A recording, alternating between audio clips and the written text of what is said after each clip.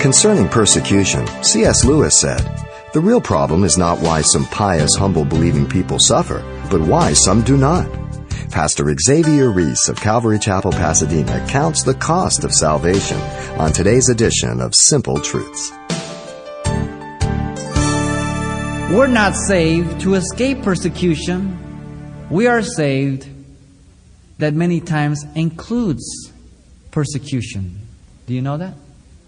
For Paul went out to the first Gentiles in Acts 14 and says, by the way, we must enter the kingdom of God through much tribulation.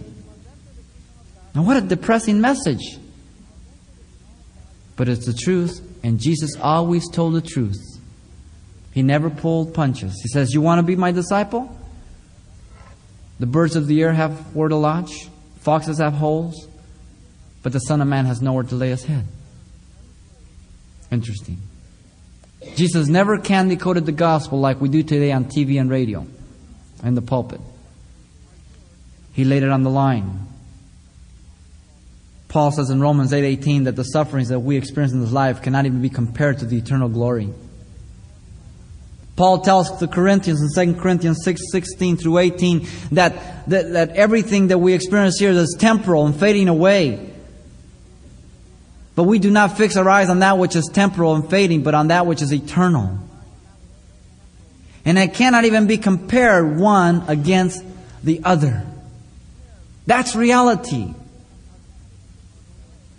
That's not something that we say to ourselves, that we be persuaded. That is reality and truth in the gospel of Jesus Christ. Now be careful not to justify or rationalize your sin as persecution. Now I'm not talking about perfection. None of us are perfect. But I am talking about practicing sin.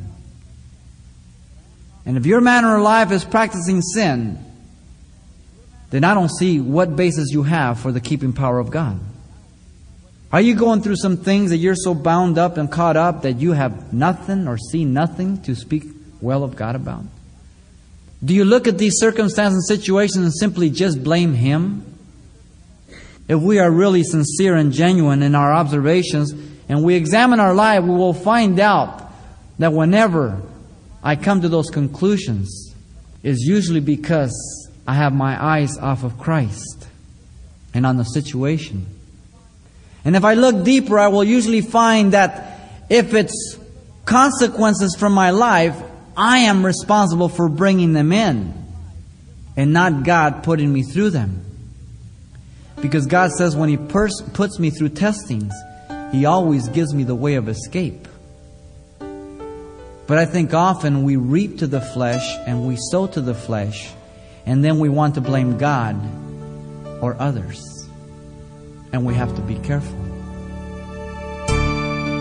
You've been listening to Simple Truths with Pastor Xavier Reese, a daily devotional of the enriching and precious truths found in God's Word.